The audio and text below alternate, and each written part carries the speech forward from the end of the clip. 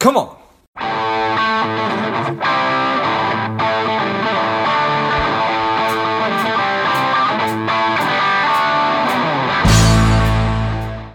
Welcome to Money Savage, a savage approach to personal finance. This is George Grumbacher, and the time is right. Welcome to today's guest, strong and powerful Richard Schnitzel. Richard, are you ready to do this? I am ready. Let's rock and roll. Yes, let's rock and roll. Rich is the founder and president at Bowtie Bots, helping six-figure entrepreneurs build automation and scale. Again, I'm excited to have you on. Rich, tell us a little bit about your personal life, some more about your work, and why you do what you do. Yeah, so I am a husband. I'm a mechanical engineer by training. I am a pretty decent mechanic, definitely a tech geek, and absolutely a card-carrying nerd. I never thought that I would end up in business automation. I actually started my business doing Facebook Messenger bots, realized really quickly that I am terrible at copy, but what I am really good at is talking to people about what they want to do in their business and being a translator for them between the tech world and the everyday business world, and helping them understand what the possibilities are and help them make decisions that make sense for what they're trying to build. And then that tech nerdy background of mine allowed me to be able to then go build what we had just talked about. And I just followed this path of every time I talked to somebody, figuring out what I enjoyed about that conversation, what I brought to that, and that ended up being this space of business automation, which is a very small niche, and I think a very misunderstood niche, because a lot of people have this idea of automation that's either a Google Play or an Alexa, like this really high-end AI side, or the manufacturing side where there's this $1 million machine that somebody designed and completely automates out of process. And for me, there's this middle ground of being able to use the benefits of what automation can provide while still maintaining the way that you show up in the business and the way that your business is unique, and still having human interaction, and then just using automation to leverage that to be more efficient in what you're doing. Nice. I appreciate that. So the differences between mechanical engineering and what you're doing now, or the similarities, is it the same part of your brain that's sort of activated, or how is it similar, different? Yeah, definitely the same part of my brain. Engineering, one of the things that I always remember from school was you would have to solve a problem where all of the information that was given to you wasn't necessary to get to a correct solution. And the solution many times was open-ended. There was no black and white, okay, you've got it, this is the correct answer. It was a gray scale of, okay, you could be here, you could be 20 feet past that, you could be 100 feet past that. All of those are still technically correct. So I pull on that engineering background to understand where in that gray is the correct answer for different people, because that changes between businesses. And I definitely use that logical side of engineering to build workflows in my head. I get asked a lot, I have a conversation and people get tired at the end of an hour-long conversation with me about automating their business, because it's a muscle that I enjoy using and not everybody gets to do. And they like, oh God, I need to take a break, and I'm just getting energized. And for me, that comes from that engineering mind and me just getting really amped up about using my brain in that way. Yeah, well, that's probably the sign that you're doing the right work. Absolutely. Nice. All right, so take me through that hour-long conversation. Is it looking for pain points? Is it looking for efficiencies? Is it all those things? It's all those things. We start with pain points because it does need to be a conversation. I can't do my job correctly if I just spit something back at you and you kind of nod your head and have a blank stare off at 1,000 feet and go, yeah, okay, Rich, sounds great. Go build it. That doesn't work. That's how you get something bad at the end. So I I want an engagement from who I'm working with, and starting with a pain point means that they have a lot of thoughts and ideas about what's going on and why it hurts, and what they've thought about doing differently that maybe could fix it. But they started thinking about it. They go, I can't think about this right now. I got to focus on what I'm doing. So we start there, and then my job becomes asking questions of you to say, okay, you said this, and you repeated the same statement 5 minutes later. Why do you keep coming back to that point in this pain point? Oh, okay. Now I get why this is a problem for you, because we never start where we're supposed to when we start thinking about a problem. There is a process of laying it out and then trying to refine it to come up with that keystone of, okay, this is really what's going on. Everything else is happening as a result of this one thing. So this is where we then start the process of building out what we really want by going, okay, we need to start here, fix this. If we fix this, we get rid of 10 or 15 other problems that you had that we don't have to worry about anymore. And then once that is all in line, what do you want to happen because this is now fixed?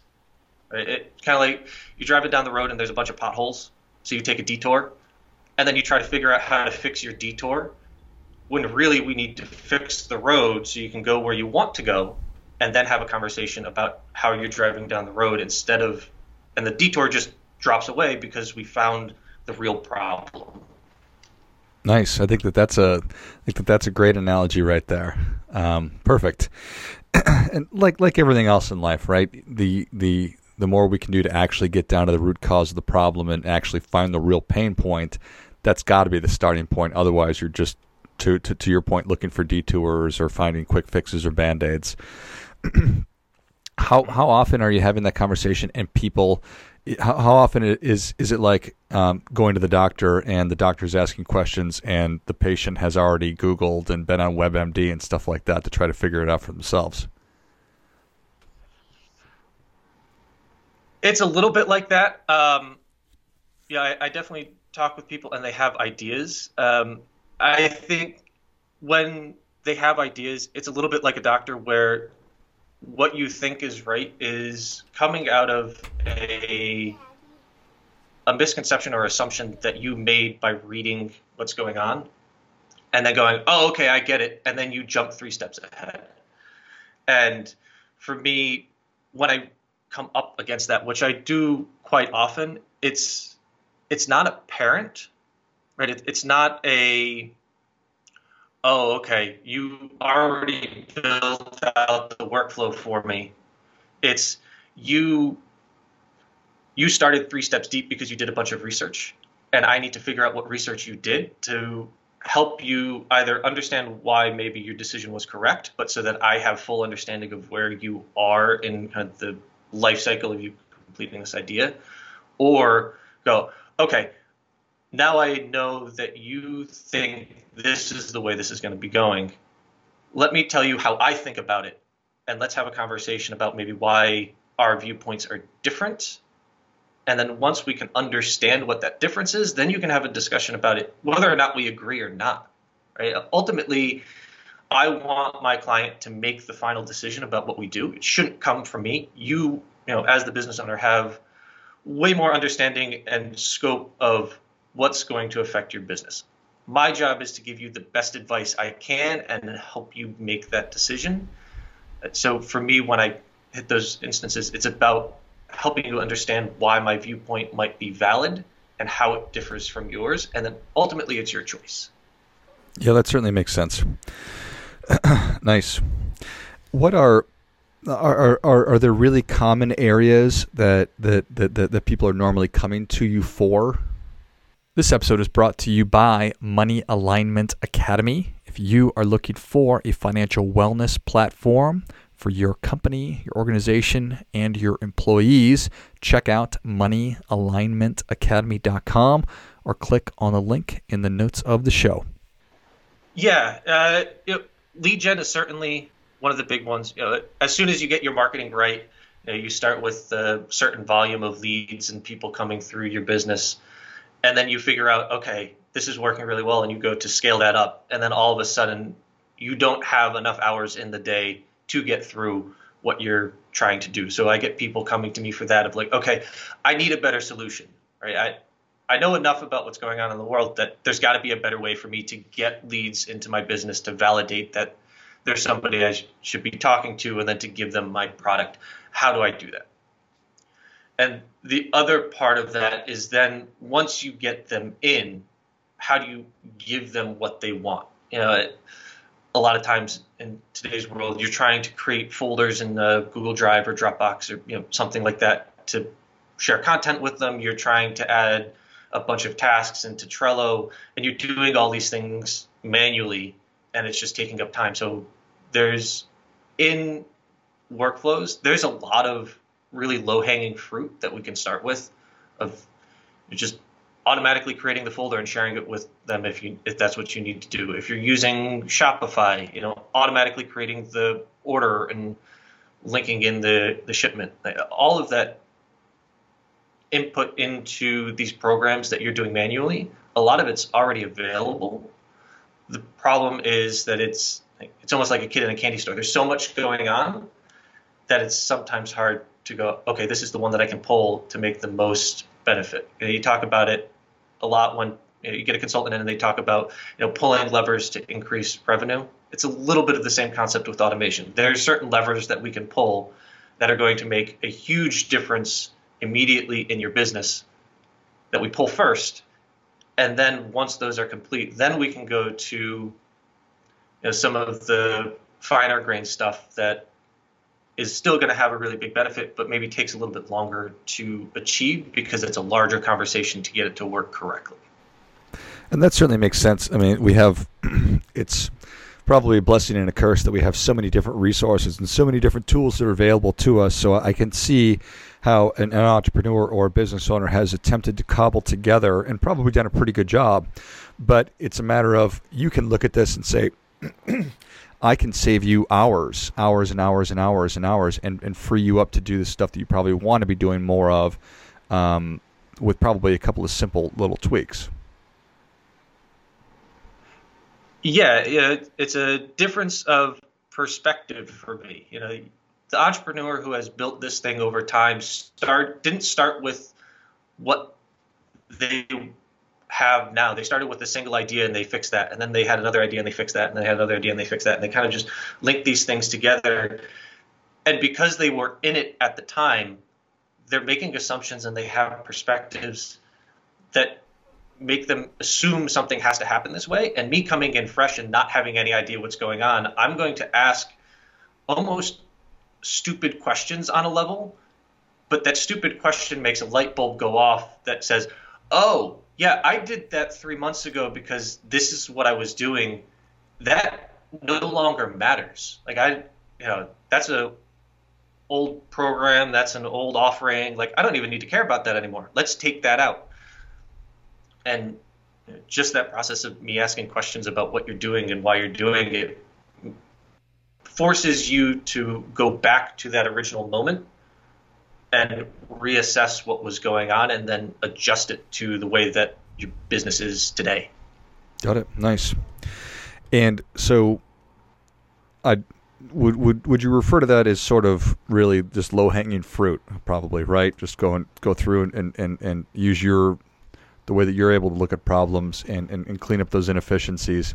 What is take me all the way to the other end of the spectrum of things that you're able to do for somebody that maybe they didn't even realize that they could do? Yeah, sure. So one of the cool ones that we're just finishing up now is I have a client who uses Stacker, which is an online portal system. It's driven by an Airtable database, and they're using Slack as the main form of communication between their team and their clients. So we automated the creation of all of the data going into Airtable for a new client. So all of the lead information, contact information is automatically added. The timeline for their project is automatically updated based off of the start date. There's a set number of rules that are supposed to happen we're supposed to be at this phase at this time. So all of that architecture gets set up. And for them, their clients have deliverables that need to go back to them for them to progress the project accordingly. And we broke those deliverables down by each phase. And on a phase change, the new tasks automatically get added to each client. And it's a list of, it could be 5 tasks, it could be 20 tasks, but all of those automatically get added to the client as a deliverable, get updated to the client. And because the task due date may affect the next phase and they want to keep the project on schedule, there is a daily check of anything that's due based off of compared to the intended schedule. If that starts to get within -3 days, we're automatically sending messages in Slack to the team and to the client specifically that's supposed to be completing those, saying, hey, you've got something that's going on, and an email backup to them as well based off of their information in the portal.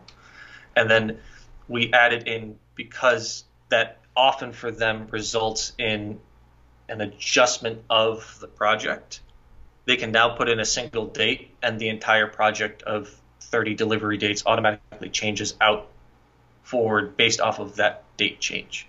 And you can do that an infinite number of times within this process. They have a 4-month process. Nice. How often when pardon me, how often when you have these engagements are you having to replace a lot of the tools that they're already using? Not very often. I will usually make a couple suggestions, and they're usually things that help me interact better with other programs that you're using. Airtable is a big one. Zapier, Integromat, those are big automation programs that help me connect to other things. We do a lot of G Suite code just to help make connections between different programs. And those are usually the suggestions that I'm making. I try to not completely change the programs that somebody's using. The best program is the one that you use. So if you come to me and you're already using a certain CRM, if you're already using Trello or Asana, if I can help it, I don't want to make you change, because that change is instantly going to create a bunch of friction in your business that you're not going to get the most benefit out of.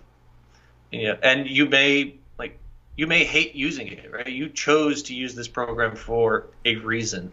And for me, one of my goals is to keep you with that program and just help you use it better. And most programs have an API that is pretty open and allows you to do almost anything you can do with a mouse click, you can do with an API call. The major players have now understood that if they're going to continue to grow and be a player in the market, this is something that they need to have in place. Right? You can't just say, oh, no, we don't have an API, because somebody's going to go find somebody else to do what they need to do. Got it. Nice. Well, and that certainly does make sense. I just had this memory flash into my head about, and I don't even know if it's accurate or not, one of the Steve Jobs movie about how they wanted to have this closed system, right, where you couldn't make any modifications to the computer just because they said that this is the way that we want it to be. It's essentially the opposite of that, right? Companies are not making a product that is just the way that it is, and you can't customize it. Yeah, exactly. You can't customize it. You need that customization level, and you need a connection to the outside world. The other thing about Apple is, if you're in the Apple ecosystem, everything works really well, but don't go outside of it, because then problems start to happen. And that is not a good strategy for the way that the world works now. You need to be able to say, hey, I'm here. Here's how you talk to me. Here's how you get stuff done within my playground. I talk about the language of tech, and part of that is the APIs. API is a language of how to say, hey, program over there, I want to do something with you. Here's what I want to do, and here's how I present it to you. So you go, oh, yeah, okay, cool, no problem. Here you go. And then you get a response back that says, okay, I did all the work. Here's what it looks like. Here's what I changed. And that exchange is the world that I play in, is figuring out, okay, what are the words that I can use to talk from HubSpot to Trello, and then go from Trello to a G Suite, and then from G Suite to a form software to get a feedback, right? So how do I use that language that is changing between all of those to create a sequence of events that occurs the way that we want? And a lot of companies now have that ability. I tell guys, anything you can do with a click of a button in G Suite, I can do with code. Nice. Because it's that important for Google to allow you that flexibility. Love it. Well, Rich, Savage Nation is ready for your difference-making tip. What do you have for them? So this is about automation being a magnifier of workflow. If it's a good workflow, it makes it better. If it's a bad workflow, it shines a light on what's wrong. We've been talking a lot about trying to find the assumptions that you're making. And if you're going to sit down and try and figure out what your workflow is so you could start thinking about this conversation that we just had, the best thing that you can do is write down what you think it is, and then instead of adding more detail, try to make it simpler. Right? If I ask you about your lead flow, you're probably going to tell me, okay, I get a Facebook lead, and then I send them a response email. Okay, so instead of Facebook lead, make it just a lead. Or it's not even a lead yet, it's just a contact. And by simplifying it in that direction, it forces you to then ask the question, okay, how do I know it's from Facebook? How do I know it's a lead? Because you then have to validate that assumption that got you to your initial point. And once you simplify it down, then you can start actually throwing in the details of what you're doing. Well, I think that is great stuff. That definitely gets it. Come on. Yeah, strip away as much of that as we can, and just get down to a lead came in. Didn't matter that it came from Facebook or wherever, and simplify that. I think that's awesome. Well, Rich, thank you so much for coming on. Where can Savage Nation learn more about you? How can people engage with you? So website is richardschnitzel.com. There's a link there to book a 20-minute call with me to talk about what's going on in your business, figure out how we can help you. We're on Facebook and Instagram at Rich Schnitzel. And if we've talked about something today that has started a bug in your brain that I want to continue that conversation, I'd love to chat with you and help you complete that translation of what's in your brain and what you want to complete, and show you how it's possible. Perfect.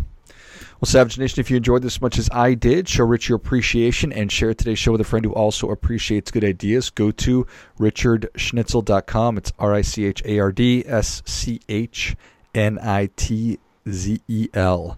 You can find him on Facebook and Instagram as well. Thanks again, Rich. Thank you. And until next time, keep fighting the good fight, as we are all in this together.